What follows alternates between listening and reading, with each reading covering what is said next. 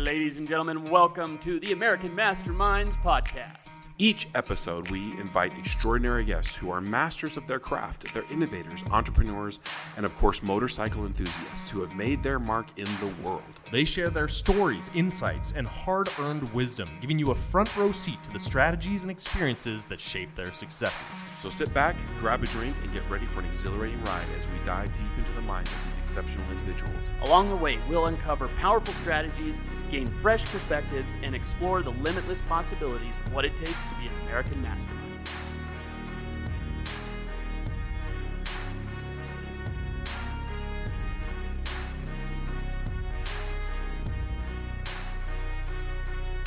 Aaron, welcome to the podcast. Oh, I'm glad to be here.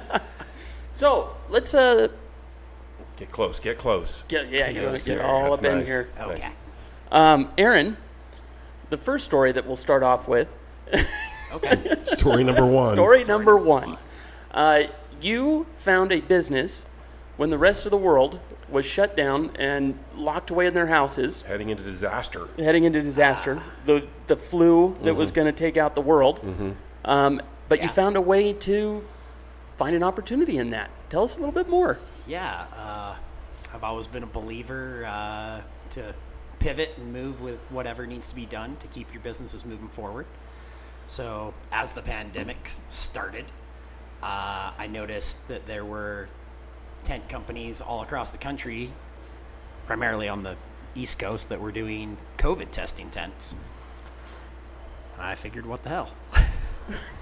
We'll give it a shot. So I ended up stealing some of their screenshots of their testing setups and kind of, this is what we could do. Figured I could do whatever they were doing, and made a Facebook post and put it out there. Got contacted by someone who wanted tents, and turned out that group was the Silicon Slopes. They're the ones who founded Test Utah, which, because did all their tents here in Utah, we got to where they wanted me to go out to Iowa and Nebraska to do both those out there. So we were in Iowa and Nebraska for 2 years with tents and generators and climate control and The whole thing. doing it all. I just want to back up a little bit. How many of those tents, before you made the post, how many tents did you actually own Oh, that could facilitate this type of tent? at that point, we probably had, like,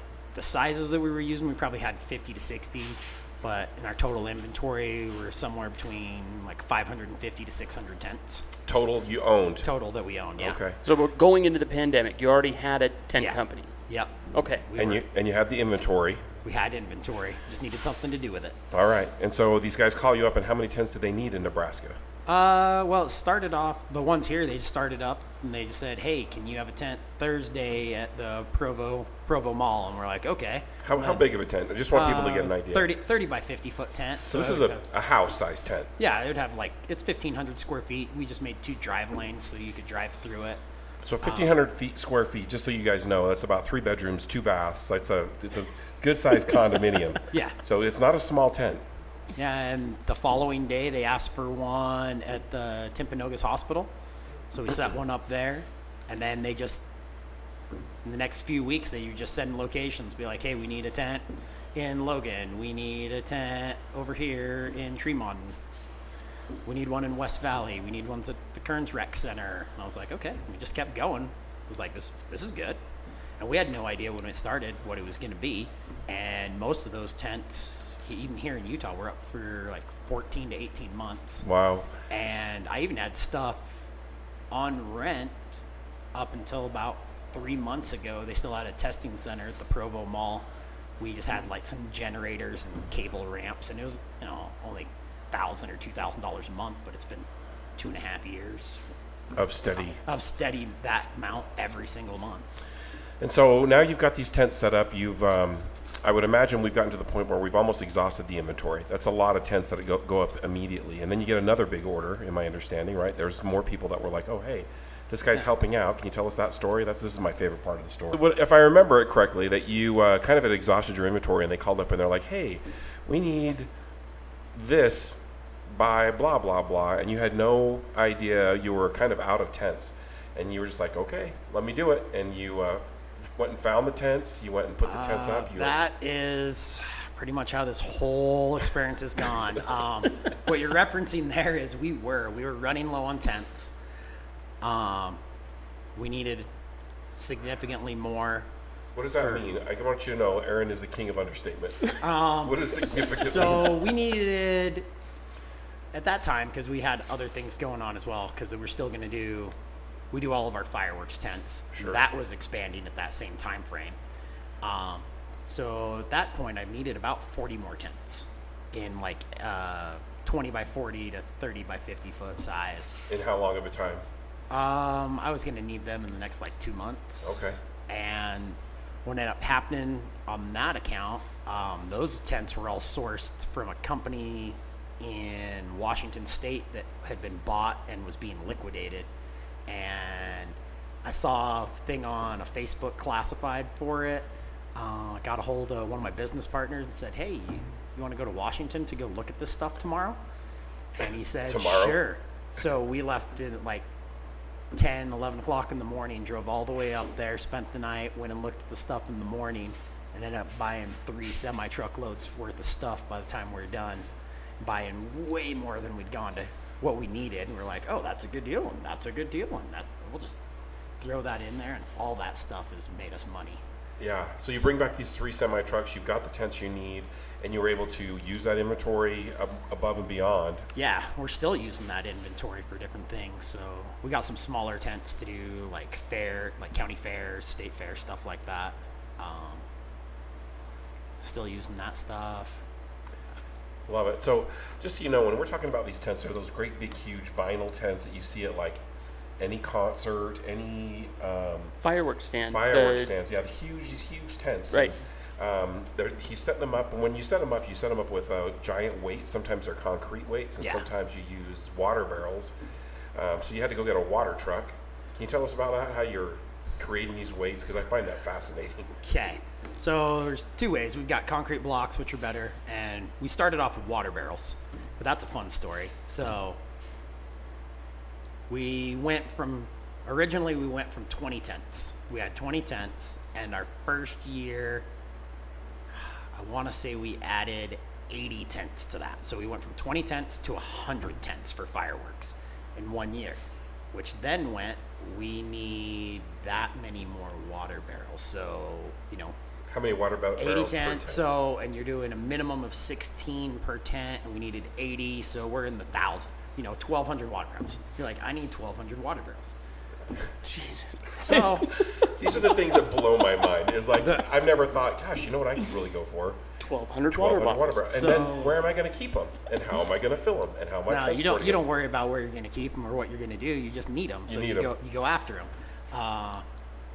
KSL, Facebook Marketplace. There's a run on water barrels. We don't know what's going on around here. So the guy I got majority of them from gets them from the Pepsi plant up in Harrisville, and he rents them out, and they give them to him, and he sells them. And I was buying so many, I was buying them for like $10 a piece, but then the rest of it, I was pulling cash out of the bank and literally driving to people's houses all over in between, Weber, Davis, Salt Lake, down into Utah County, and they'd be like, yeah, we've got 10 barrels or 20 barrels or 30 barrels. And I just show up in the box truck and try to get them as cheap as I could and throw them in there. And they were all dirty, hadn't been rinsed out. And I'd had these teenagers that would come in on the weekend and use a pressure washer and spray them out. Oh my hell. They could have anything in them. We went to Idaho to a dairy farm and picked up all of the barrels that had like the hoof chemical and teat dip and whatever else in them. And some of them still have those stickers on them. We've got some that had formaldehyde in them from the same place. You're just like, delicious. Some that had hot sauce in them. I got some from pretty much anywhere. There's like nutrition place down in like Springville, and we get ones that have agave syrup in them or whatever. Anyone and everywhere. But it took me about 4 or 5 months. I was able to collect all the barrels I needed. That's wild. 1,200 barrels? Uh-huh. So something I really appreciate about Mr. Tyrrell here is there's always the well, let's see. He's just got this let's see if we can do it kind of an attitude. A lot of people that I've met in my life are like, nope, I can't. That's outside my scope of imagination, and that's not something that this gentleman says. He's just like, I don't know. Like there's a kind of a little bit of a shrug, and almost like, that's a challenge I'm willing to take. That's exactly it's the wheels that start turning. Yeah. I love the challenge of whatever it is. Be like, let's solve the problem that can't be solved, or let's find a solution to your pain point that no one else has been able to find. So it's kind of a rare thing that we're talking about, the way that your brain works in this regard. Where do you think that comes from? Oh, I don't know. I've been this way my whole life. Even as a boy, you were like solving problems and making problems, solving them. Pretty much. I was always building stuff as a kid, creating things. When's the first time that you can remember, like, you actually thought that this is different? This is like it's almost like a superpower, Aaron, honestly. Like, is there a time growing up where you were like, I'm not like the rest of these kids? There was one thing that I can relate back to that was a pretty pivotal moment that now that I think about it, where I question what in the hell my parents were thinking. Were you like 4? No. So I was a teenager. I was 17 years old. Let's see. Yeah, I was 17. I'd bought this like 77 CJ5 Jeep. I was running it around. Wheel bearing went out. Tore up the axle shaft. I figured out it's going to be $500-$600 in parts. And shit. I'm like, man. I'm like, but I can buy this 77 Chevy pickup for $200 that doesn't run, and I can take those axles out and put it under the Jeep. And I just went to my parents and I was like, hey, these things will just bolt right up. My parents weren't naive. They weren't dumb. My dad was a little bit mechanically inclined. And they just went, okay. So I bought the truck, got it towed home, gutted the axles out from underneath it in the street, left it on railroad ties and like on your public roadway, and put everything underneath this Jeep and lifted it up and re-welded spring perches and did all these things and built new steering and learned how to weld to put the gearbox in. And I'm like, at one point where they just like, they're like, well, let's just see what he can do. Like, this is not just 4 bolts. It just bolts right in. No, it's it's like a total remake. Total different thing. Yeah, and they were just like, let's see what happens here. And I think back at that now, and I was like, things like that were just always like been giving me confidence my whole life. Like I'd be like, I wonder if I can do that, and then I figure out how to do it. So you were supported by your folks, not maybe encouraged, but not limited either. Like you were just like, let's see what happens. I had so much love given to me by them that I didn't even know I had abundance of love until I see other people's lives now, and I'm like, oh, that's not what I had looks like. Okay. That's amazing. Love it. Well, so now let's fast forward. And I don't want to disrupt it. You've got some notes there. Go ahead. So you have this tent company now, and you've got all these tents all over the United States. And having a tent up isn't like going out and setting up a strip mall or a building somewhere, because tents they're temporary. They can be blown around. There could be a lot of storms. I've been in Nebraska. They have some storms out there. Oh, yeah. And so what would you do to stay on top of the damage that was always occurring to these tents? I don't know if I ever told you this. Have I told you about the Drencho? The Drencho? Drencho. Okay. So Drencho is an actual weather term of hurricane force straight line winds. So 120 to 140 mile an hour straight line winds with rain. Holy cow. Where does this happen? Nebraska. Oh, of course it does. So I'm laying in bed one Drencho? morning, and I'm like, I wake up, I'm checking my phone, doing whatever, and I'm like, weather service alert. Drencho in Nebraska. And I'm like, what the is a Drencho? And I look it up, and I'm like, Uh-oh. That's a problem. Call my guys, and I'm like, hey, we're going to Nebraska tomorrow. And they're like, why? I'm like, we're going to get a call. And sure enough, about 3 hours later, we ended up leaving that night. They called. We had a tent that was strapped to each of the 12 legs had 4,000 pounds of concrete on it. The whole entire tent, the concrete stayed in place. It moved about 4 or 5 feet. The whole entire tent is gone. Are you serious? Vanished. Nobody knows where it is. Tent frame, it went so far away. But we're driving up there and we're like, we didn't understand. They'd send us videos from other places that we went to, and like enclosed utility trailers tipped over in the wind onto the tents, knocked down porta potties, blew stuff wherever. And like, okay, that's not bad. And then you're just driving and entire tree lines are pushed down, entire cornfields, everything's Leveled? What? all going the same direction. Garage doors are blown in on houses. Silos are flat on one side. What? Like 100-foot silo, and it's just like kinked over at the top. Oh my hell. I've got photos and videos of all that, and it's just like, you're just like, what in the world? And then we pulled into a town, didn't have power.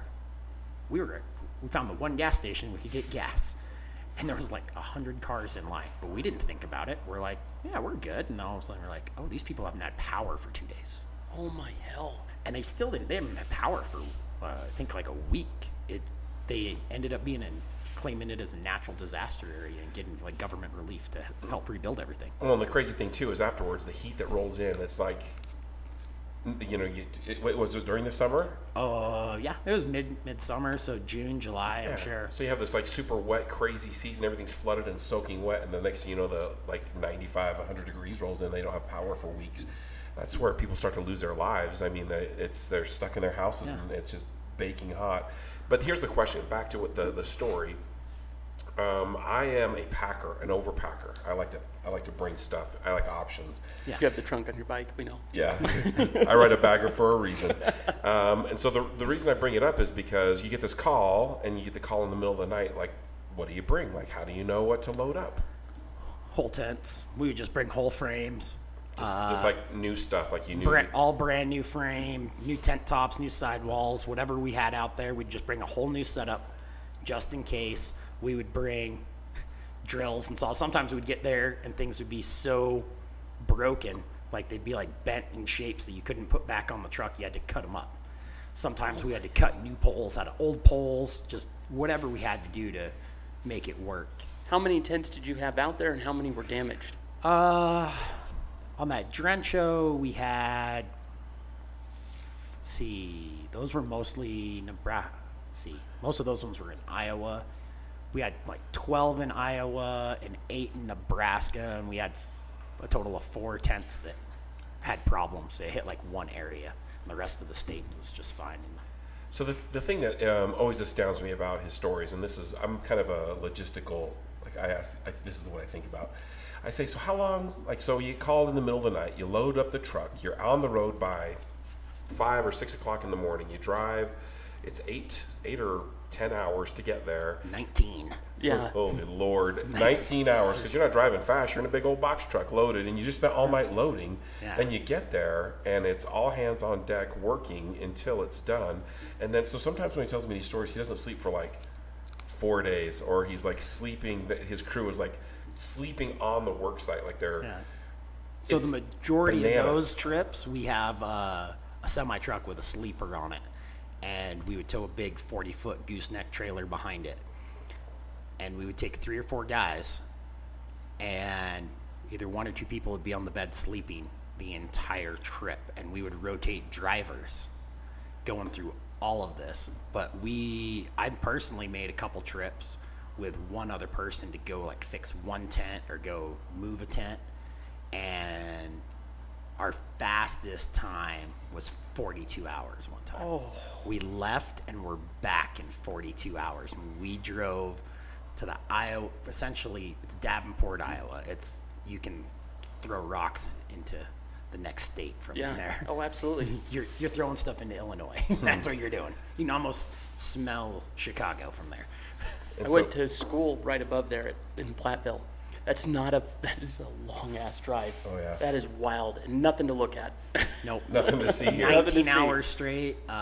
Literally straight. Every single time. This is how it worked. When I do those long trips, I'd go with this other guy. His name is Eli, and Eli's a beast of a man. But we'd get out there. We always end up finishing up like 1, 2, 3 o'clock in the morning. I'm like, I am done. I just drove all the way out here. We just worked 10 hours. I'm done. And he would be like, okay, I got it. And we'd go stop and he'd go grab some Bang energy drinks, pound them back, and he would drive until like 6, 7 o'clock in the morning and be like, wake me up and be like, hey, it's your turn. And then he would just pass out. Oh my And hell. then at that point, I've had 4 or 5 hours of sleep. I'm like, okay. Fresh as a daisy. And I'd drive for the next 10 hours, and then he'd drive. And we just kept switching back and forth. And that's restful sleeping sitting up in a pickup. You know what I mean? Oh, yeah, real good. Some We'd have deep that bed REM in that rest. semi-truck, so it bounces everywhere, so it's not very good sleep anyways. But they're meant for sleeping while you're not moving, not sleeping while you're driving on the road. So when you're doing these long runs and these lots of hours, lots of, I've heard many stories. This is not the exception. This is kind of the rule. Like when it's go time, it's go time. Yeah.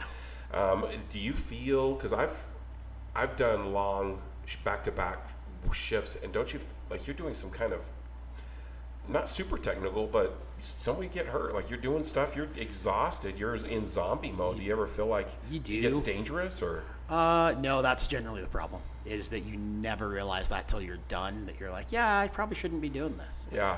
It hasn't happened for several years, but during our fireworks season, for multiple years, I'd have someone tell me I shouldn't drive anymore, and whether it was my wife or my brother or employees or the guy who was riding with me when I fell asleep on the freeway. So we'd been working 36, 40 hours, something, and I was talking to this guy as we were sitting in rush hour traffic on I-15 about 106 South, and next thing I know, I was mid-sentence. I remember talking. Next thing I know, I got smacked in the chest. I was like, what the fuck? And he's like, you were talking. And he goes, and your head just rolled back. Are you serious? Literally I was so exhausted, I passed out. And he smacked me. But we were in stop and go traffic. I had my foot on the brake. But had we been driving, I would have been. And then the oncoming traffic. Gee whiz. And then they're like, the problem with that is that time, it's crunch time. We have deadlines. We're trying to get stuff done. We were understaffed. We were learning. We were first few years in the business. We were learning what we were doing.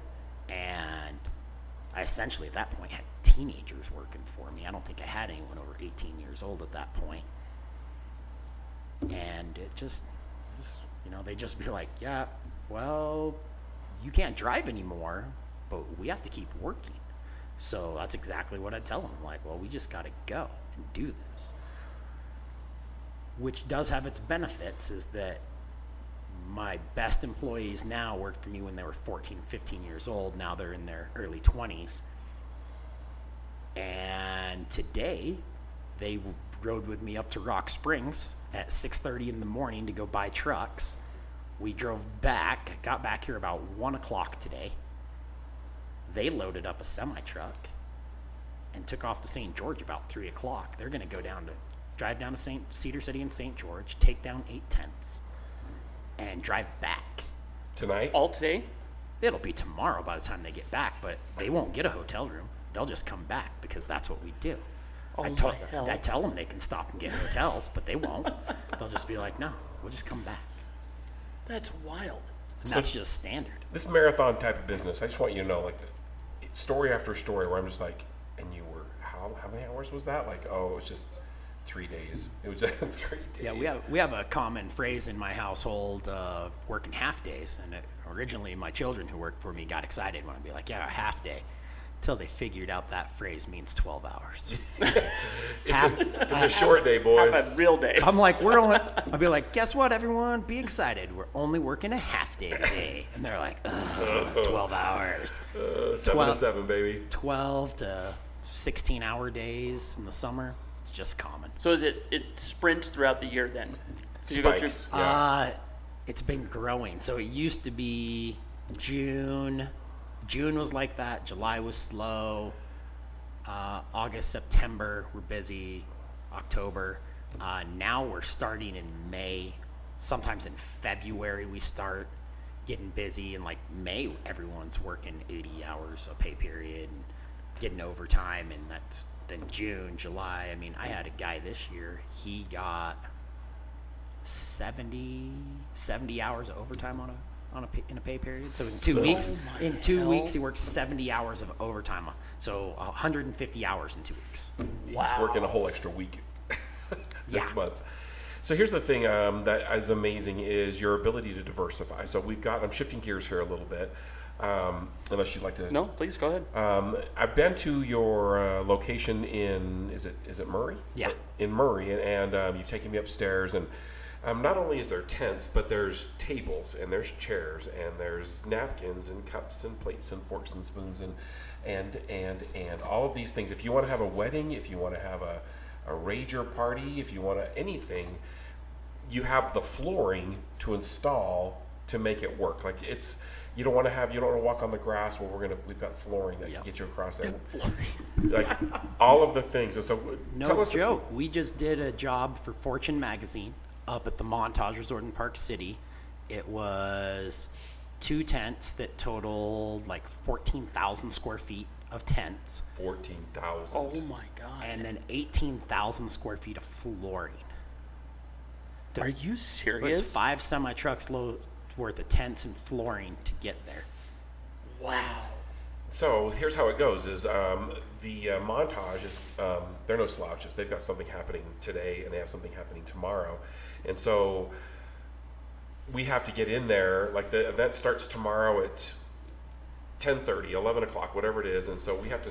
But the last event doesn't get out of here until like noon. That's their deadline to be out, and so there's this very tight timelines that he has to show up with everything and have it all set up and crack-a-lackin' on time. And so the pressure, I think about these events and getting in and getting out, setting up and breaking it down, and just the sheer logistics. It's a circus. It's an amazing circus.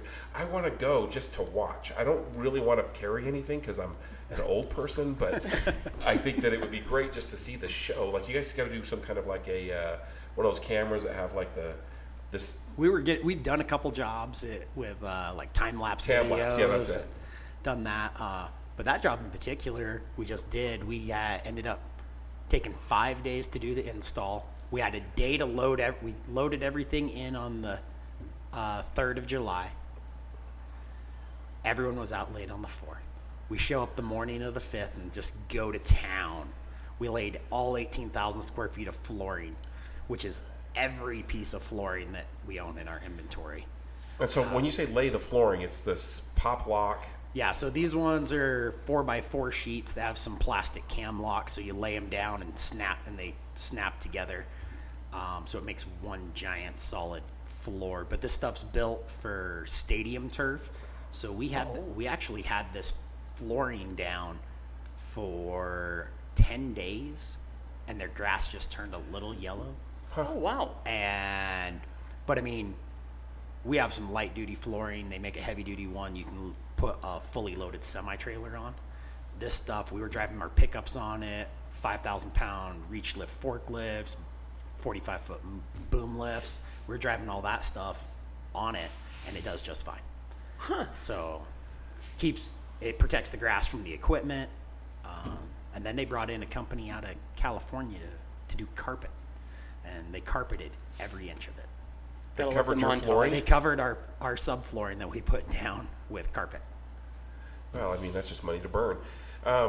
So here's the thing: is we're putting down the flooring, we're putting up the tent. These tents are so big. You said how many? 40,000? Like how many? 14,000. Yeah, 14,000. 14,000. And so these aren't like tents where you can get out there with your buddy and like. No. You pop it up and I'll pop it up. You've got to have tractors to lift things up. These ones require either one big forklift. That particular location has its own problems because everything has to come out through a parking garage. You have to go down 3 stories in a parking garage and then out through a door that's only 6.5 feet tall. Oh, no. So we have a height restriction.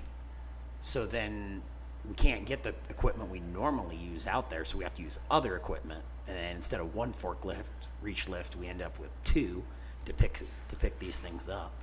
And so it seems like every location that you're going to is just it's a puzzle. New it's a puzzle every problem. time. Yeah. It's all we ever are trying to do is find a better way to crack the nut to get in and out of places. On my way here, I got a call. I have a tent that's up at the St. Regis Resort. We set up on Tuesday. It's for a wedding this weekend. But we got it up early to get out of somebody else's way, so they had enough time to decorate. But they just called me and were like, hey, I know you're scheduled to take this down on Monday, but our corporate side booked an event for 200 people in the same spot, and they don't want the tent, and they need to start setting up for their event at 2 p.m. Today? No, on Monday. Oh. And it's like, they're like, is that going to be a problem? I'm like, I don't know. Do you care how early we show up? And they're like, well, yeah, we can't have anyone there before 8 a.m. I'm like, well, then that's a problem. Yeah. I'm like, that's a minimum of an 8-hour job if we have 10 guys on the job. And they're like, oh, I'm like, if we show up at 6, we'll be done. And they go, we'll think about it. I'm like, well, okay. Yeah, it's not your problem. But I'm like, so I had to call my guys that are going to St. George, call my lead guy. I'm like, hey, by the way, this tent's got to be done by 2 o'clock. We have to be off property on Monday. And he's like, you tell him that's not a thing? I'm like, I tell these people all the time. And our big thing this year, we've had several people do it, big clients, big companies. They've been deciding to just dictate how things are going to be done and not best practice. And my biggest reasoning, I figure, is they just have what I call fuck you money. And they say fuck you. They're like, yep, this is what you're going to do. If not, fuck you. And you're just like, okay. Huh. Crazy. It's crazy to have these giant projects with unrealistic timelines. Now, I have had on and off throughout my business career, I've had employees and I've had different type of people working with me and for me. And I feel like I'm talking a lot here. Asking a lot of questions. No, go. The one thing that I see here is that you can't have order takers. You have to have some problem solvers, because you can't just send up Johnny on the spot and say, okay, good luck. No, they have to show up and they have to have the same mentality that you do. And so you have these boys that you've kind of raised, I'm air quoting right now, in the industry. Are some of them more adaptable to that kind of problem solving? Some of them are very adaptable. One of them's great. I had another guy, he's really good. He actually only comes and works in the summer. He lives up in Washington, but we're expanding to Washington because of that. So he's going to take some stuff up with him. But they're both really good at like problem solving on the fly. And I have other guys that are just order takers. Right. And they will ask you everything, and they've been doing it just as long as everyone else, and they're like, is this how you want this done? I'm like, I don't know. How many times have you done it that way? I'm like, I'm tired of these questions. Quit asking me these questions. And sometimes I just ignore them and walk away. You think that until they don't ask the question, and you actually wanted them to ask the question. His mentality, he said one day, this is what he told me. He goes, I found I get yelled at less if I do nothing than if I'm doing the wrong thing. So he will sit or stand and do nothing and wait for someone to be like, hey, what are you doing? Go do this. And then he will. And then he will without hesitation, and he'll do exactly what you told him to do. No more, no less. But he takes no initiative to be like, I guess I could sweep the floor, or I could go put this away. He'll just stand there, and he'll come stand next to you. Well, that's him asking for something to do. And he's actually, there's another employee that he shadows. He'll just follow him around all the time. Because he's always looking for stuff. We call him his shadow. And he gets so annoyed. They're really good friends, but they work together and they're best friends, and they've known each other for great team. 15 seek and destroy plus years, and it's just like, you got a thinker and a doer. That's a good combo. Yeah, I'm like, but the thinker gets tired of the thinking all the time. He's like, why do I have to be in charge? And I tell him now, I'm like, that's what I pay you for. Yeah. I'm like, because I don't want to go to every single job. And I don't want to do me around every single thing anymore. I'm like, I need people to replace me. So as you're looking for these people, the thing that I find interesting is a lot, and especially this age group, and I'm not going to sound like an old guy for a second, but this age group, it's a tough crowd to have them show up and shut up and put up. You know what I mean? Like this, it's time to hustle, boys, and we're going to be working for 2 days straight. Like, how are you finding this talent that stayed around as long as it has? Luck. It's all all luck. It's literally luck. We've never had anyone through a job posting or anything. It's always been people we've met on the job. Sometimes we've gotten some temp workers that have worked for us for like 6 months to a year.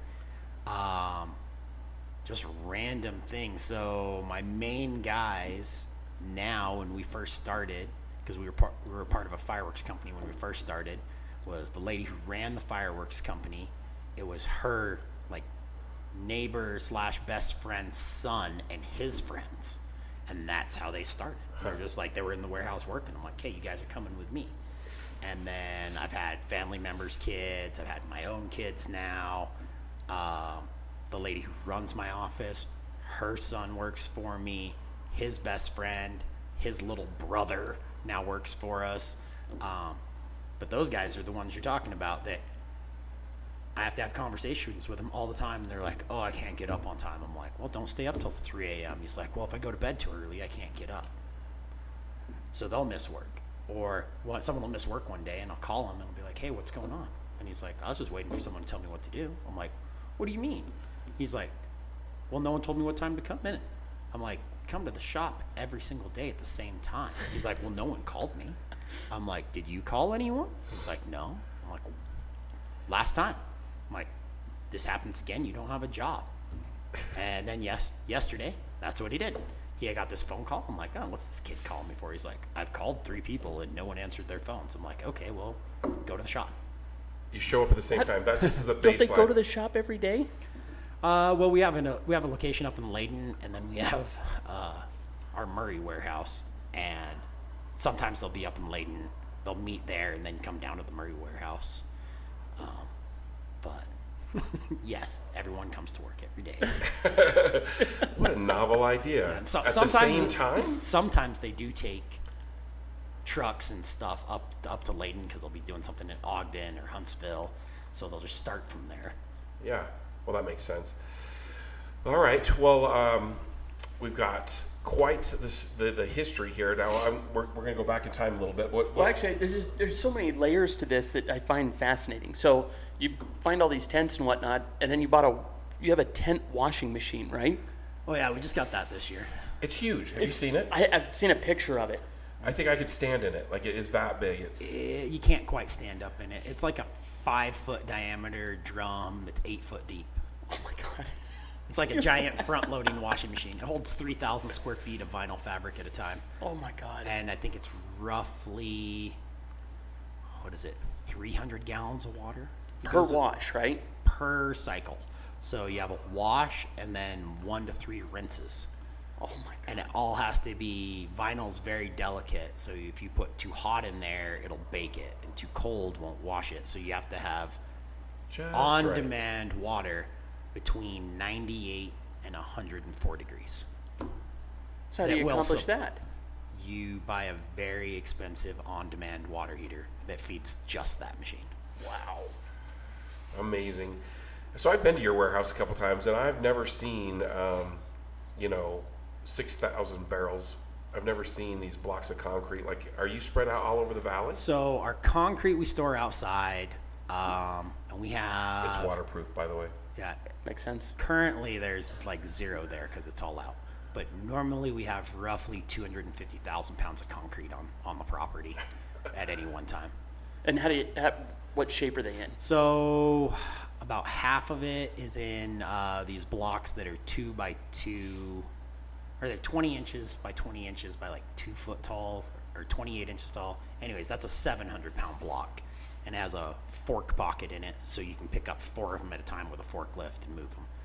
And then the rest of it is what they call mafia blocks, or they call them that. I call them adult Legos. They're 2 foot wide, 2 foot tall, and then you either get them in 3 foot or 6 foot lengths, and they all lock together like a giant concrete Lego. You can build walls or whatever with them, and we just hook a chain through the top and sling them onto the back of the truck, and off you go. Off we go. So the another thing that you need to know about Aaron is he can source just about anything. Yes. I mean, I called him up and I said, hey, I'm throwing a birthday party for my sweet wife, and it's gonna be a kind of a like a Mexican birthday party thing. And he's like, oh, I bet I can get my hands on some piñatas.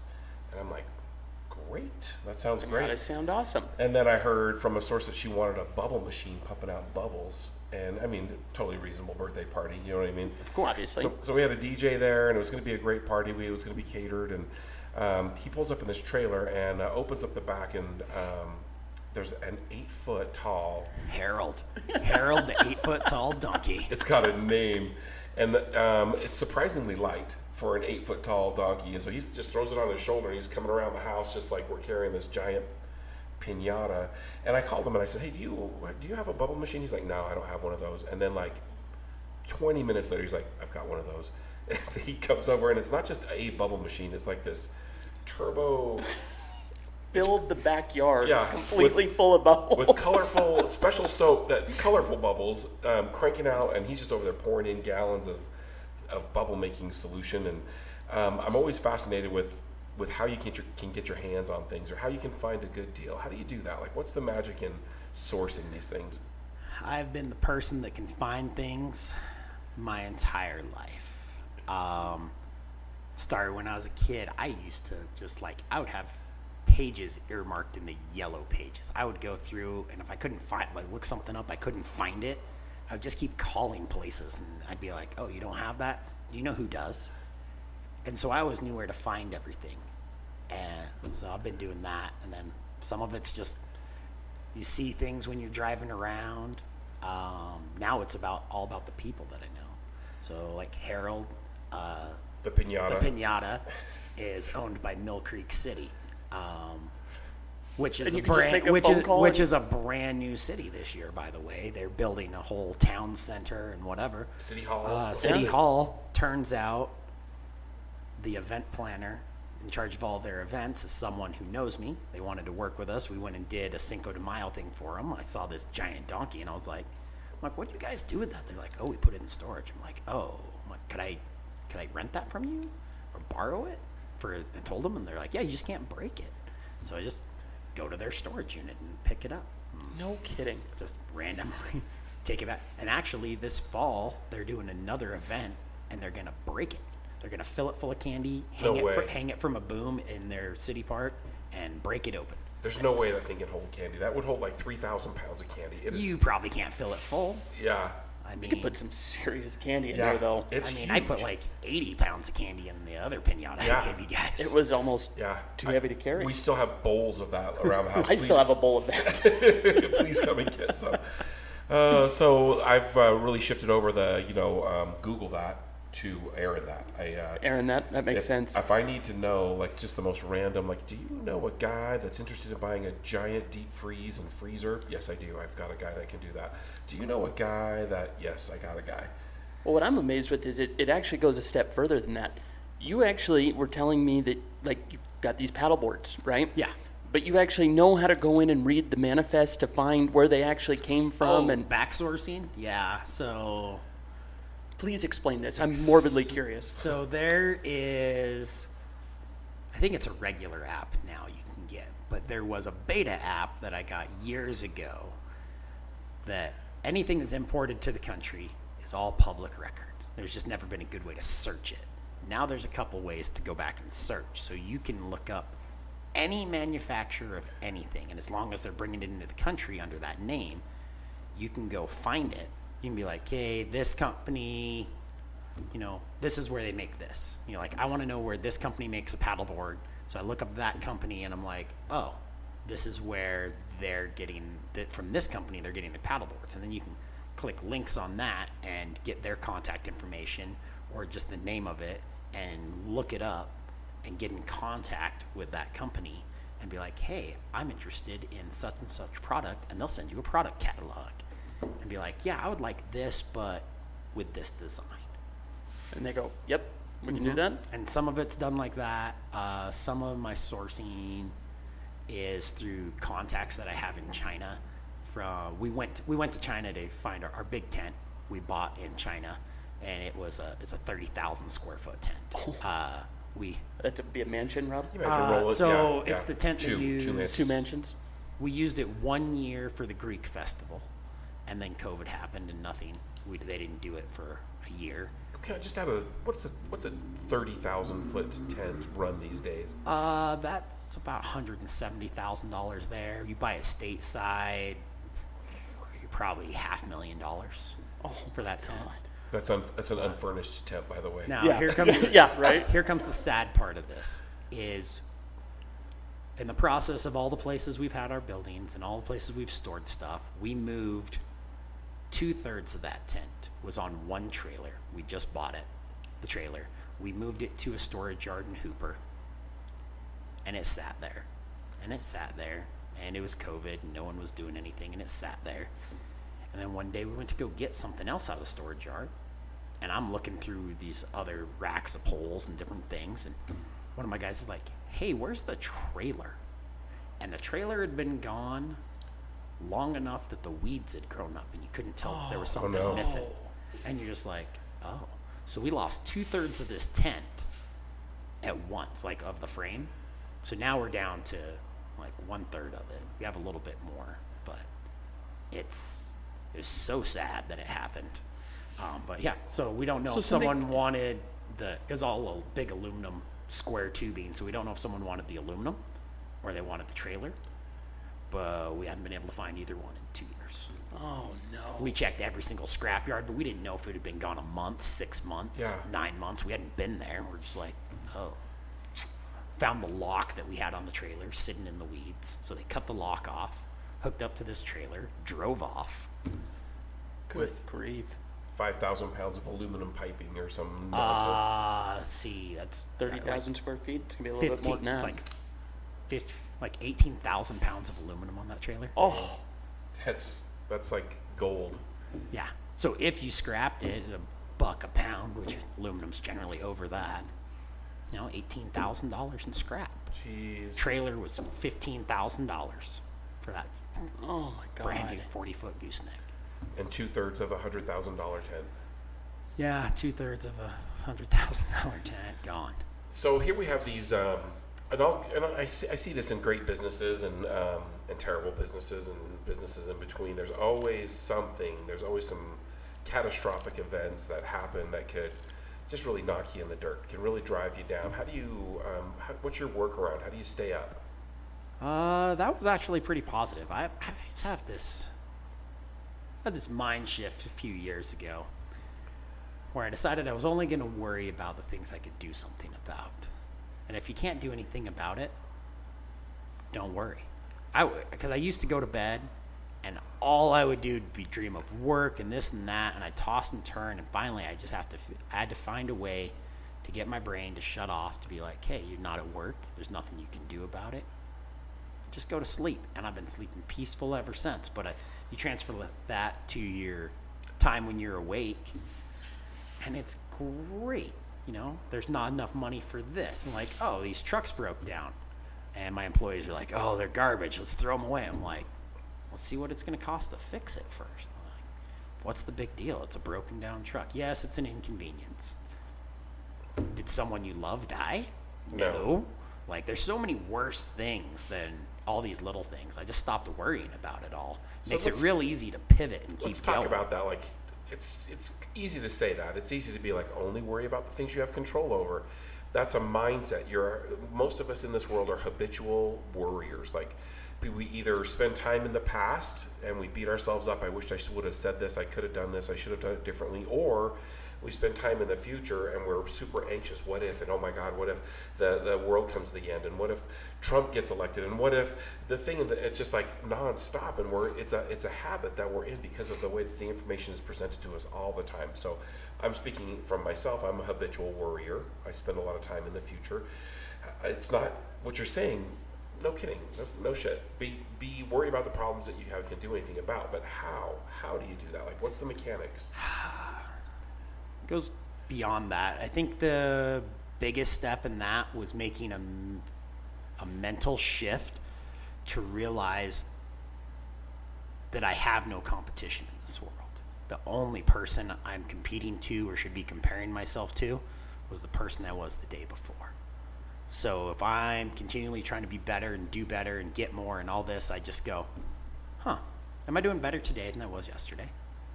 Yeah, and if the answer is ever no, you're like, okay, well, what do I need to do to at least get back to where I was yesterday? Yeah. And you make that shift. And it doesn't matter what you're doing or anyone else is doing. I'm not concerned with how much money anyone makes, what stuff they have. I used to be like, I want that stuff or I want this. Yeah. But in making that mind shift change, it's getting me to a place where now I'm like, I'll be doing something and sitting around and going, I always wondered what it was like to be the people that sat here.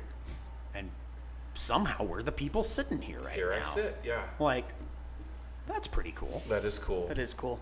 I love that. All right, so I'm a big believer in the three thieves of happiness, and I concentrate on these things. I'm very intentional about it, and that's the CCJ. Have I talked about this with you before? A little bit, yeah. You introduced this weekend. Compare, criticize, and judge. And so you've eliminated comparison in your life. I'm not going to compare myself to them. You know, he has a nice yard with a nice swimming pool. That's not what I'm after. I'm after just appreciating what I have. This is what I have, and staying in that place.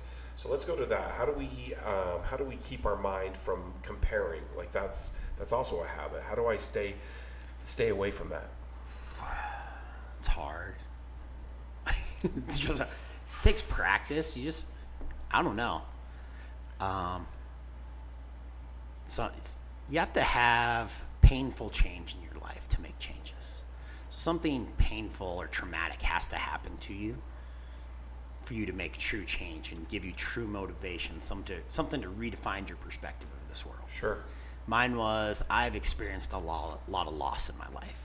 I lost both my parents way too early. I was 20 years old when my dad passed away, 37. So when my mom passed away, she passed away 2 years ago. So I'm sorry to hear that. 39 now. But I mean, that's really, I sat the last few months of her life with her, and she had cancer that literally is horrible.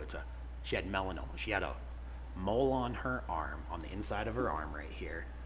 And she's like, I should probably go, that one looks weird. I'm going to go get that one checked out. So they biopsied it, like they'd done other ones before, except for this one came back as melanoma. So then they inject dye, and they're like, oh, it's in these 8 lymph nodes. Okay. And they remove those, and then it just goes on from there. But literally a mole, and 2 years into the process of her thinking she was doing okay, it got into her brain. And they literally said, yeah, all these treatments, you can just stop. So we spent the last couple months of her life just going over everything and made me really focus on what was important.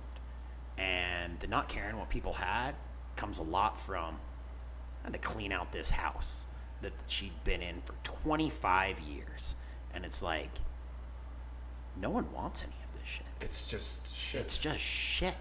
And I mean, we have family stuff that's 10 generation old furniture. I mean, we had a Victorian style couch that was from the Victorian era. Oh wow. And so it's like, but where does that go in today? I don't have a sitting room. Yeah. I have a fully furnished house. I'm like, what do I do with this? And then it's like, I can't just like DI it, can I? And it's like, at what point does all that stuff matter? And it's like, okay, what's really sentimental to you? Like, what reminds you of that person? And you keep some things, and you end up keeping too much stuff, and then you just have more shit. I end up with a storage unit full of family furniture that all has stories behind it. If like this person bought it for their husband on their wedding day in 1816, and here's the receipt where they paid 72 cents. And you're like, well, what am I supposed to do with that? Like, that means nothing to me. Right. Antique Roadshow. You'd shut that place down. That'd be amazing. We have a bunch of stuff like that. So it's just like, why? Like, but then you're like, okay, my parents read books, 2 huge bookcases filled with several hundred books. It's like, what do you do with them? We tried donating them places. And they're like, no. We tried to have used book place come out, and we're like, we'll donate them to you. They'd never come out. We ended up finally just sending them to the DI. There was like a DVD collection. We tried giving that to their retirement home, and they're like, no, everything's digital.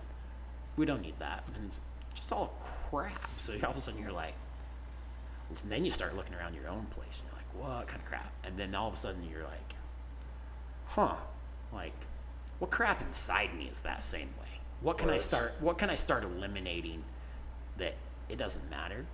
You start thinking about, if you die today, how are they going to remember you? What really matters at that point? Who's showing up to your funeral? what are your kids going to do? And that's it. Like, so everything I do now is to make sure that if I were to pass away today, my kids are taken care of, my wife's taken care of, and they're not going to give two shits. They're not going to want money or cars or houses. They want you. They want you. Yeah. So that drives doing more, you know, spending more quality time with the family and the people you care about, which also then you sort through, same thing with friends, and be like, which one of these friends are just the crap in my life? That they're there and I wanted them there and they're there, but in the end it's like, why are they there? What value do they provide? Yeah. Or do I provide them? Like, what's the exchange of energy here in this relationship? It becomes very important. I had this epiphany when I turned 50, and it changed my business, it changed my personal life, it changed a lot of things. So it's interesting to hear you, young man, saying this, that in your 30s you're having this kind of this waking up of like, what matters? What am I going to spend my life doing? Because I only have so many summers left. I only have so many opportunities to have that Christmas morning with that little girl. Do you know what I mean? It gets to be very finite when you start to take off the glasses of like, I'm spending all my life at work, or I'm spending all my life serving people that don't care if I'm serving them. Like, I'm spending all this energy. Exactly. And so I find that fascinating, and I love that perspective. We've had this talk before, and it always brings me back to remembering that I was sitting on the beach when I had this moment of like, what the heck am I doing with my life? And I really do appreciate that. That's the year I went and got my tattoos. I have here and now tattooed on my arms to remind me, because I spend so much time in these places that don't matter. They're irrelevant. The only thing that matters right now is the conversation that I'm having with you. And I have to be here for that. I have to be fully here. And when I can do that, my life becomes much happier and better. I like the perspective of who, I guess you would call it legacy is the word that we would use. Like, how will this affect my family and my wife and my children? Like, what really matters in their life? And it's not stuff, it's time. And so a busy man like you've got your fingers in all these different businesses. You've got websites going here and there, and you're setting up tents and driving for long hours. How do you create balance in your life? Schedules. I used to be horrible about schedules, and I hated them, and I'm like, I don't want to have set things planned. I like being spontaneous. I think that's better. No, we just schedule everything now. Every Wednesday night, my wife and I go on a date. We've been doing that for 2.5 years now. I've adopted this practice, by the way. Like, yeah, but you need to hone in on a day. All right. You do the same day. All right. You do the same day every week. We know, my children know, and now we do every other week. We do, so twice a month, we do date nights with the kids, and we switch up. So you get, one of us takes one kids, one takes the other, and the kids plan it to do whatever they want to do, so you get to know them that's better. A good That's idea. a great So it's idea. just more and more time. So we do that every other week, and then we try to do at least one thing as a family every month, where we get together and go do something as a family, just a planned night. And so we know, like, Tuesday nights are this, you know, Thursday nights I go to the gym, Saturdays we go to the gym. Like, everything's got a time and a place, and I'm like, all of a sudden that schedule's filling up, and once you see it filling up and you're like, I like my free time, what needs to go? What is not important on this list? And sometimes it's, well, if I get up earlier, or if I go to bed earlier, or whatever. And then life happens, and you really have to pivot and adjust. Yeah, we need this tent set up by tomorrow, for gosh sakes. We need to have this delivery done by... Yeah. Continually, I am on the phone. People call me, whatever. It'll be Sunday evening or Monday night or whatever, not normal business hours. I just call my guys up. I'm like, hey, I know this sucks, but this is what we got to do. I would hate to have Sunday night see Aaron calling me at 7:30 at night. Oh, no. The only reason they'll do it without me now is because for the first 7 years of this, if something needed to get done, I was like, come on, let's go do it. And they know that I will never ask them to do something I'm not willing to go do myself with them. Like, I'll go with them if I need to. Yeah, and you do. But now they've adopted the mentality of, He's the boss. He doesn't need to be here. We can handle this. We should be able to handle this on our own. That's awesome. How many years did that take? 7. 7. Just happened last week. Yeah. So, and I actually, so I've known you for, it's been over a year now. No, not yet. Has it been a year yet that I've known you? You guys met in October, right? Shanna met you guys in October. I didn't meet you guys. Yeah. Wow. Yeah. Huh. That's crazy. So How's that for a 10-month wild ride? I feel like I've known you for way longer than 10 months. That's awesome. So in this 10 months, you guys, and I'm not trying to take this to Thanksgiving's Heroes, but there's times with Thanksgiving's Heroes where I just throw up my hands and I'm like, I don't know what to do. And I've got friends that I call. Aaron, you've become one of those friends that I call, and I'm just like, I've got this problem, and you either know a solution or you are the solution, and your schedule is already packed. You're always packed, and so the thing that I really admire about you is like, I got this, and you make it work. You make time for it to work, and to donate or volunteer your time to a cause that you came through one time last year. Why are you so readily available to jump in on a cause that... My trick to that is to always appear that you have twice as many things to do in a day as you have time to do it. So when things get rearranged, people understand.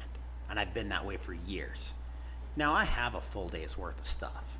And sometimes I have a half day's worth of stuff. Which is only 12 hours. Which is only 12 hours.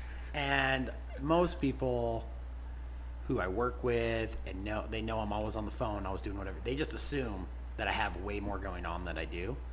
And I do have a lot of other stuff going on. I am super busy. But it allows me to do things like, okay, this day I need to be done at noon because I'm going to go help these people feed 300 families because I feel I need some good karma in this world. I was not the best child. I did some not so good things in my youth, and I feel there's karmic balance.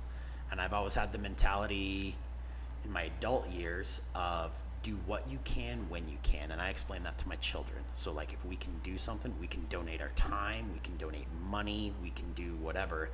And for years, I have a friend, and she lives a life of service, because that's how she's a recovering alcoholic. She's like 15 years sober. Wow. Oh, wow. And to the point of her alcoholism went, she started doing cocaine so she could drink more and keep her awake. Well, that makes sense. So then she had a coke problem after that. So that's when you really have a drinking problem, is when you're doing coke to keep drinking. To keep drinking because she liked drinking so much. Well, part of her sobriety is she feels she needs to be of service, and she's always trying to help, women who are leaving abusive relationships, sub for Santas, whatever. She always has some service project going. Like this last weekend, she was driving around with a cooler that she borrowed from me, handing out cold water bottles to homeless people because that's what she wanted to do. But she always has stuff and always has needs, so I would always donate money. And I told her, I'm like, the money's the easy part. It's like actually doing the work is the hard part. Like, donating money to feed families, that's write a check, here's some cash, whatever. But actually showing up on the day to deliver food or pack boxes, that requires the real commitment. And that's where I get it now, that's where I get my sense of service, is showing up. I mean, and if it's not directly for those families, showing up for you, and you need someone to show up, I'm going to show up. Yeah. I feel there's a finite amount of people you can have in your life that truly will show up for you. I mean, how many people, if you got a call at 2 a.m., how many people would you answer that phone call? If you looked at your caller ID at 2 a.m. of, I've got 1,000 contacts on my phone, like 5. Yeah. There's like 5 people that they call me at 2 a.m. I'm like, hey, what's up? Yeah, you're picking up. What you need? Yeah. Oh, you need me to come get you? Okay. And I'm on my way. I'm on my way. And you only have so many of those people. So when they ask, you go. Right. Because you never know when you're going to need to ask. Yeah.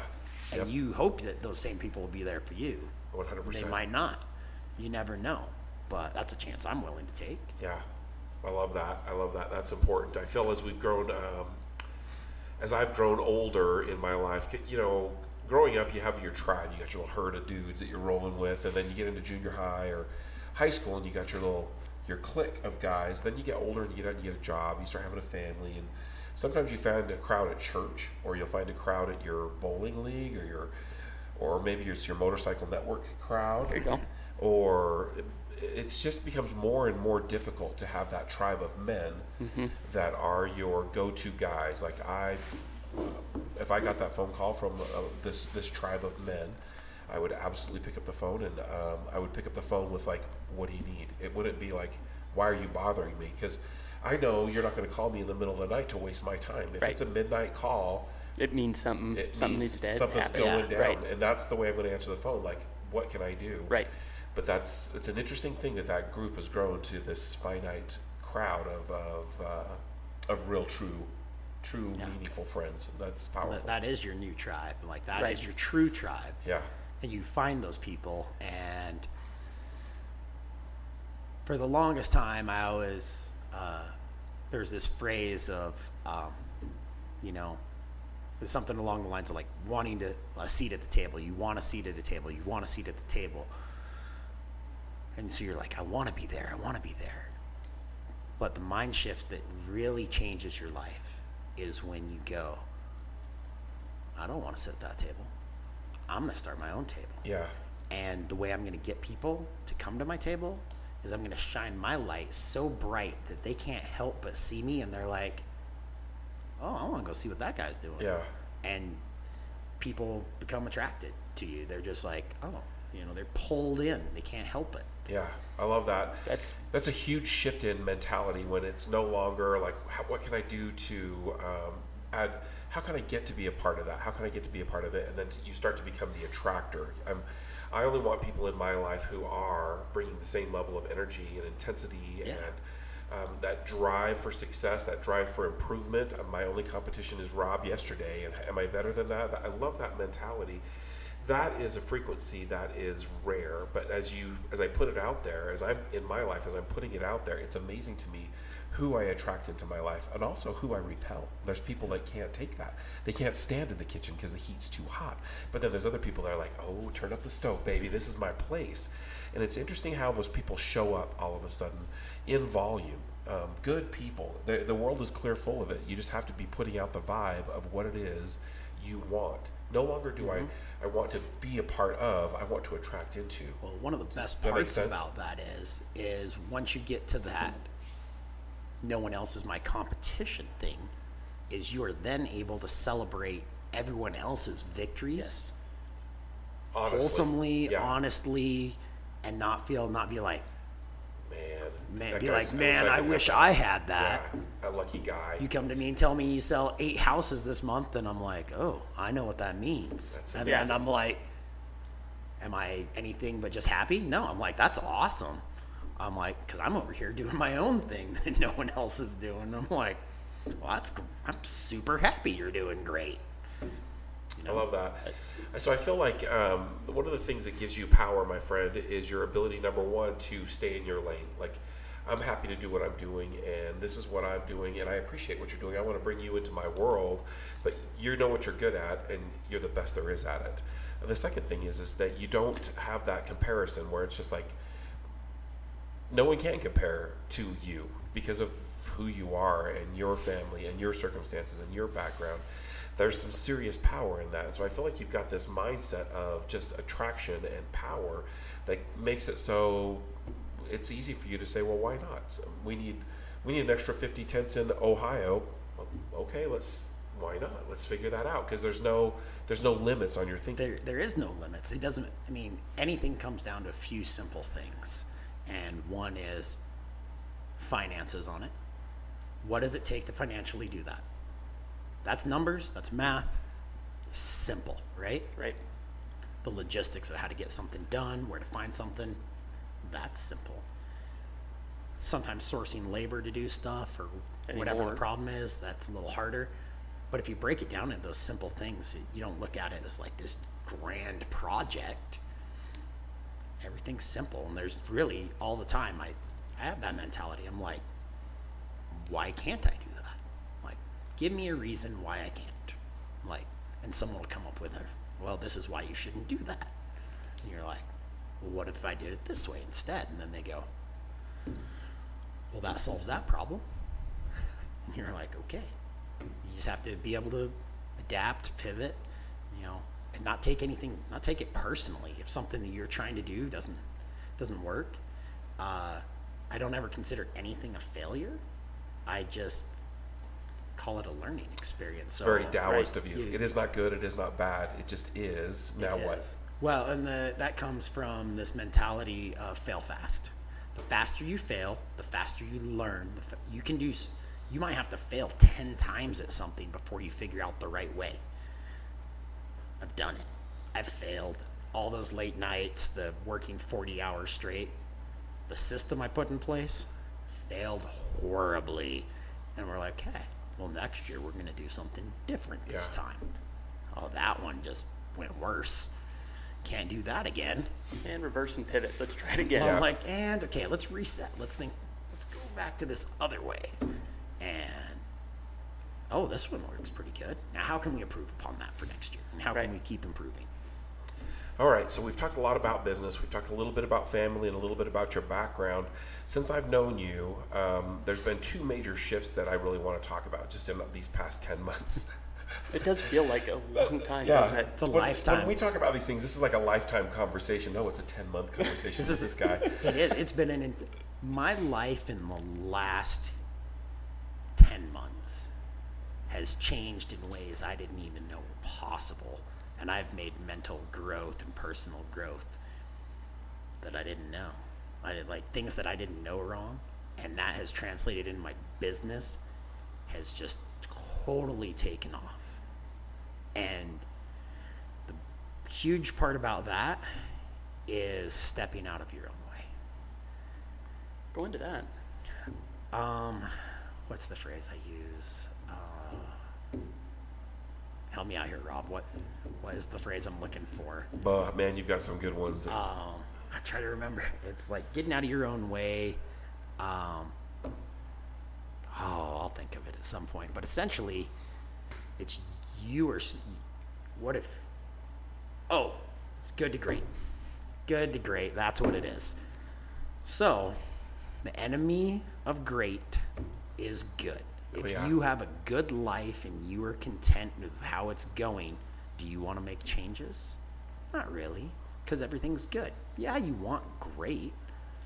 But everything's pretty good. But you get content. You get complacent. So to get great, you have to give up good. You have to step away from your good life, your good work, whatever. And you have to do scary shit that you didn't think was really possible to get to that great point. And then you're like, oh shit. But like in business, there's things of, I used to control every aspect of my business. And then I thought, well, shit, my business is good. I'm trying to go for great. What if the thing that's standing in my way is me? What if I'm the roadblock? What if everything bottlenecks to me and I only have so many hours in the day and I can only do so much? So being able to delegate stuff out to other people, like I have a friend of mine who I've contracted to design our showroom. She's designing it. She's selling off old stuff. She used to be in the event business, so she knows a bunch of people. So she's selling off all the old stuff, helping me out with inventory, designing a showroom, helping me create a venue in my building. And I've just been like, she'll just be like, hey, what do you think about this? I'm like, go for it. Go for it. Like, this is what it's going to cost. I'm like, yep, go. But I didn't have to do any of the research. It's just having that, being able to trust people to do things, which is really hard to be able to trust people. But that's the same thing of going, can I do this? And then you do it once. And you're like, then the next thing happens. And you're like, so pretty soon you're like, anytime something comes up, you're like, can I do it? I'm like, yeah, of course I can do it. I can do whatever. But being able to trust people to do things, the same thing. You trust the first person. That's the hardest. Generally, they screw you over. And you have to be willing to take that step and keep going. Try again and try again. So where I was going is because your business is amazing. The way that you ebb and flow through these problems, figuring things out. Since I've known you, you got married. Yeah. to the love of your life, beautiful Big Magic. She's an amazing, powerful source. And so, as a single man, I can see you pouring into the business. You got nothing else to do anyway. You might as well be getting up and going to bed and eating it, sleeping it, thinking about it. But now you have this new dynamic in your life of Big Magic, and I call her Big Magic because she's Big Magic. That's her nickname for me, and you should be around this girl. She's a good like counterpoint to this tornado of awesome that's rolling down the street. She is my rock. She grounds me. It's great. You talk about this, so oddly enough, I've run multiple businesses. They've always gone good to a certain point. I've sold them off or just let them kind of die out. I've worked for other people, worked for myself, been bouncing back and forth for years.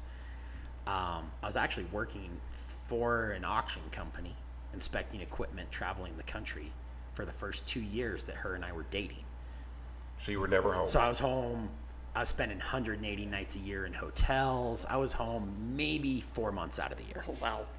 So that happens. And I lost that job. And this tent company comes up. So she's been with me since I started it. But this is really why this has been able to happen, and I credit it all to her. If your home life is taken care of and you're happy and everything's secure and you're not worried about what this crazy girl at home is going to do, if like you're not like, if I'm gone for a week, is she going to burn down my house? Yeah. Or like You throw all my shit away? All your accounts are empty and she's in the Bahamas? Is she going to show up somewhere where I'm at freaking out because I haven't been home for 18 hours? No, she understands. So having that balance has allowed me to do whatever because I'm like, I don't have to worry about that anymore. If I'm not home, I know she's there. She can help out with the kids. She loves the kids. They love her. I know they're taken care of, so I don't have to worry about my kids. I don't worry about her. So then it's like, well, what do I need? Now I can worry about the business. There's nothing that stands in the way because at the end of the day, you go home, you have a good place to go. Yeah.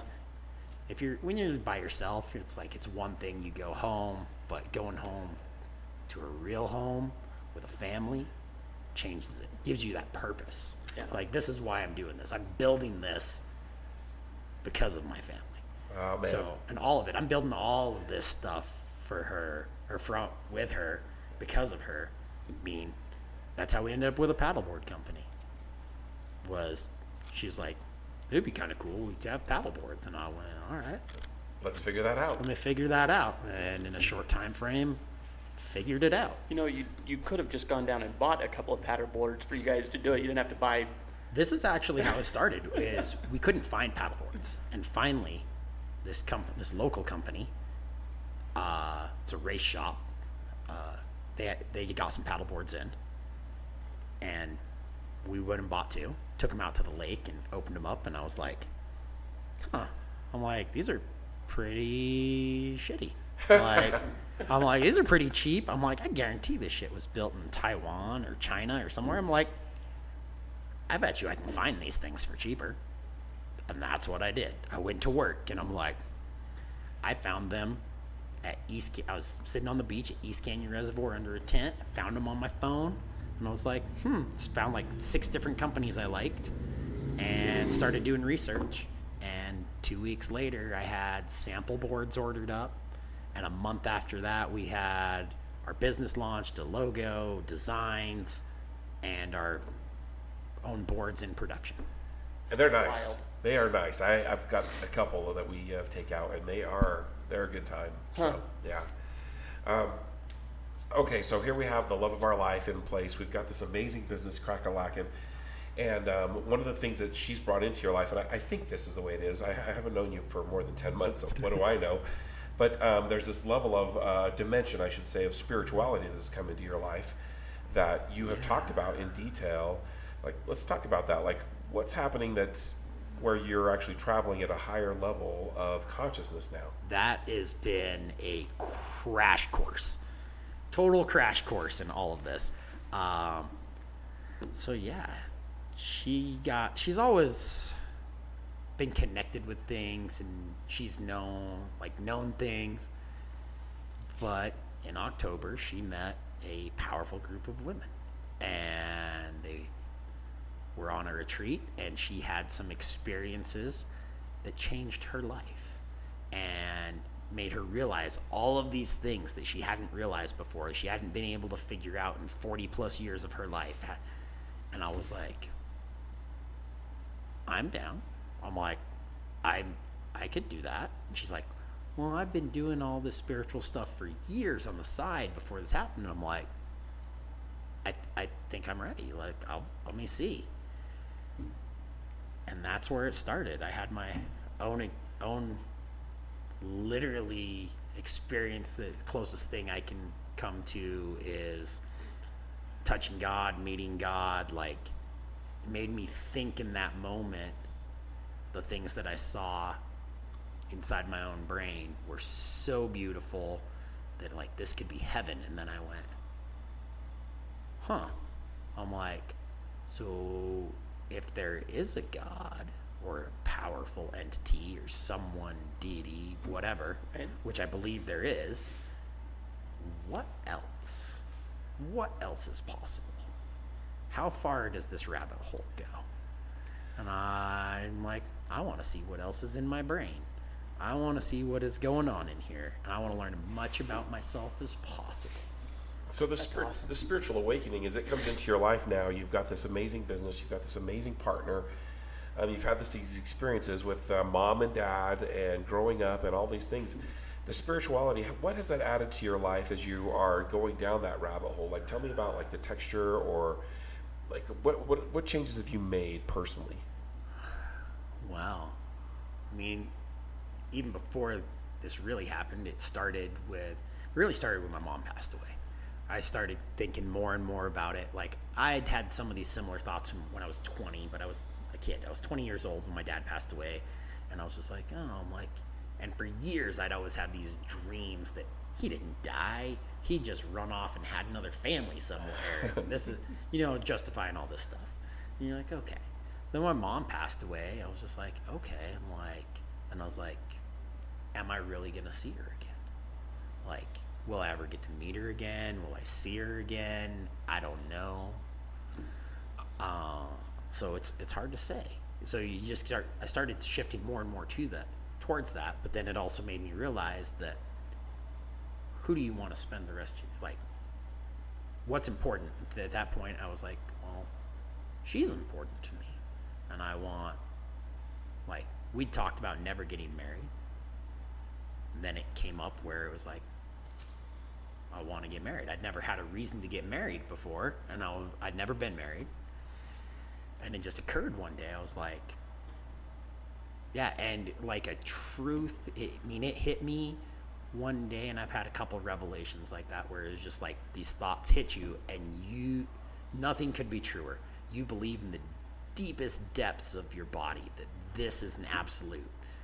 And to have those moments, that's what really changes. I've had multiples of these moments where it just changed your life course. You're going down this way, and all of a sudden, like, oh, we're getting married. Yep, this is what we're doing. Now we're going this way. March, we decided we were going to have a baby. Dun, dun, dun. Currently my youngest child is 15, and her youngest child is 22. Her oldest is 25. Oh, wow. I did not know that. Yeah. So she has a 22-year-old daughter and a 25-year-old son. That's wild. I've got my 3 boys. Youngest one's 15. This isn't some fly-by-the-night type of thing here. You went and got the reverse snip and all of it. Yeah. So same thing. Had this moment of clarity, and it was, you want to have a baby? And I'm like, no, you don't want to have a baby. Why the hell would you want to have a baby? That's a horrible plan. Nope. And I saw it. Saw every bit of it. I saw her with our daughter. I called out her name. And so that was March. We're July now. I was able to get everything ready for my health-wise and had a vasectomy reversal and recovered from that. And we are actively trying to get pregnant at the moment. Full systems go. All Full the bruising systems go. healed up, ready to rock. Bruising's gone. Yeah, we've been good for a couple weeks. Not supposed to be, but we're there. Everything good. The last stitch fell out the other day. Perfect. I'm good to go. Just got to worry about all the stubble that grows back in. Yeah, nothing itches like a fuzzy hacky sack. So I said it. It was also a name of my band in high school. Nice. But, so the reason that I brought that up is these levels of awareness or consciousness as you are coming up. And you said you were 38 now? 40? 39. 39. So these levels of consciousness as you're going through your life, like there's this awareness of like, oh, I'm good at figuring problems out. I'm really, and as we grow, as we move forward, I can see these levels of consciousness happening in your life. Even in the past 10 months, I've seen them just like, just boom, boom, boom. These things are happening so quickly. Do you feel like you're ever overwhelmed with all these things that are happening? No, it's where I thrive, is in the Chaos full of it. throttle, the chaos going forward, and just being able to stay steady at the helm. Just be like, hey, we're going forward. This is what we're doing. Throw at me whatever you may, but this is what's going to happen. I'm going to deal with anything you can throw at me because this is where we're going. So the where I'm going with this question is now you are 38. If you could go back 10 years, 28, and there sits young 28-year-old Aaron at the bar. 28-year-old Aaron was at the bar. Was living that life. Being You could pull this kid aside and you could grab him by the nose and say, listen, punk, what advice would you give him? What would I actually listen to? No. Let's just pretend like you're listening. What I would listen. I would tell them all the things I've learned in the past 2 years about what's really important. I would try to explain that. I would want my younger self to know, like, stop chasing this.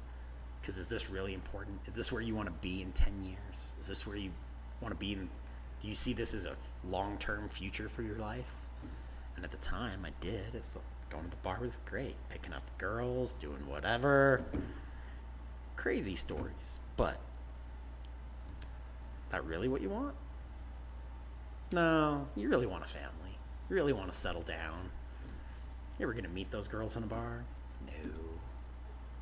Kind of. I mean, it's how I ended up with my wife. Is I didn't meet her, but I met her sister. And a cousin at the bar, and I became really good friends with her sister. And years later, like 4 years later, she moved back to Utah from Texas, and that's how we met. Wild. So I know that there's, in my life, there has to be a time, there has to be some stacking. Like I had to be that 28-year-old kid to be the 38-year-old kid to be the 48-year-old kid. It has to happen that way. You have to have those experiences. Or you can't hear it. You can't hear the message. You said that. Like, what would I hear? If you could then say, all right, so here's what I've learned. Like, I'm going to ask for a piece of advice in your personal life, which was, is this what you really want? So what I'm hearing you say is getting clear. Yeah, getting clear. The business advice, what business advice would you give yourself? Don't doubt yourself. Don't doubt yourself. Trust the Aaron. Trust that you can do it. That's beautiful, actually. And yeah, that's where you're at. Problem is that I think back to it, and if I would want to give myself any advice, I wouldn't. I wouldn't want to give my younger self an ounce of advice. I wouldn't want to change anything because I love where I'm at today. Wow. And the only way I got here today was by going through every shitty thing I dealt with to get here. And if any of those change, that puts me on a different path. And that's not where I want to be. Okay. All right. So then let's jump into the future now a little bit. Am I doing okay? You're doing awesome. If we could jump into the future now, we're talking to 48-year-old Aaron. That guy sitting across the table. He's got a few more gray whiskers. He's got that little baby girl who's now, let's say she's 8 or 9, or she's like 9. Yeah. She'll be 9. She'll be 9 years old. You've got this little person that's running around that totally is ruling the roost. Of course. What would you want? Like, if you could say in 10 years, if I could have the one thing in the business, one thing in my spiritual life, the one thing in my personal life, like that's Where do you see yourself in that 10-year period? Having our daughter be here, be 9 years old, be truly amazing. Like that makes me excited just even thinking about that. Like, that's crazy. I'm super excited. I wasn't excited to be a dad the first time, so I'm super excited this time. Like, the ideas. It's a lucky little girl. I'm like super excited. I'm in a way better place in my life. So she'll have a totally different life than my children Right. do now. Business wise, honestly, I hope to be out of the business that I'm in 10 years. This is the longest I've ever been doing the same thing in my entire life. So what is it? What's the thing you could do? Like, money's not an option anymore. Like, it's not a problem. You have this huge volume, this library of experience and knowledge. What would you do? I have to create. That is what I do. I'm a creator. I generate things. I have to create. So it doesn't matter what aspect it is. It's whether it's physically building something or, building a business, figuring out all those steps. If I'm not problem solving, my brain gets angry. Okay. All like right. It has to be doing something. So you're just looking for the new next. I've always got one more thing going on, and it's like depends on how challenging it is how much time it gets. All right. So. All right, and then so now we've got your business. You're a business developer. You're an entrepreneur. You're like the Shark Tank, local Shark Tank. You're finding and developing and growing these different things. You've got this new little family that is lucky to have this experienced, seasoned man as the father and the protect, provide, preside man in the house. And now spiritually, where do you see yourself? What are you doing in your spiritual life? Continuing on the path that I'm on now, I'd want to be just more aware, more in tune with my body, more in tune with people's energies around me. I think that's one of the coolest things my wife does. She knows how people are feeling. She knows all these things. She can feel people's energy. She does it to me all the time. And she's like, oh, you need to do this. And I'm like, really? And then I do that, and I'm like, wow, I feel way better. Yeah. Like, I didn't even know that was bothering me, but my body did. Yep. And, like, to be able to be self-aware like that would be mind-blowing. That would be mind-blowing. And I think it's all about going deeper within your own mind. I mean, there's so much in there, so many layers. It's like, what is truly inside? Sure. I love that. So now here we are. We're kind of at the end of our visit. We've talked a lot about your history. We've talked about kind of the direction that you would go, your business, all of the things. If I could end this podcast on a note of hope and positivity, a message that you carry, because the thing that surprises me is with underneath all these things, there's always a core belief that's actually pretty optimistic. It's usually pretty positive. Your mindset is always in a forward momentum. Like, I'm a new young entrepreneur. Like, what would you say as advice for me? I think it goes back to the same thing. It'd be what I'd tell myself. Don't doubt yourself. If you believe, you're only in competition with yourself. And if you figure that out, that you only have to worry about you. So if you believe in you, that's the biggest thing. Everyone else can believe in you, but if you have doubt, you'll find problems in everything instead of solutions. If you have confidence in yourself and trust yourself, a problem arises and you don't have doubt, you find a solution. All right, that's powerful. I love that. Well, here's the thing. I'm going to say this.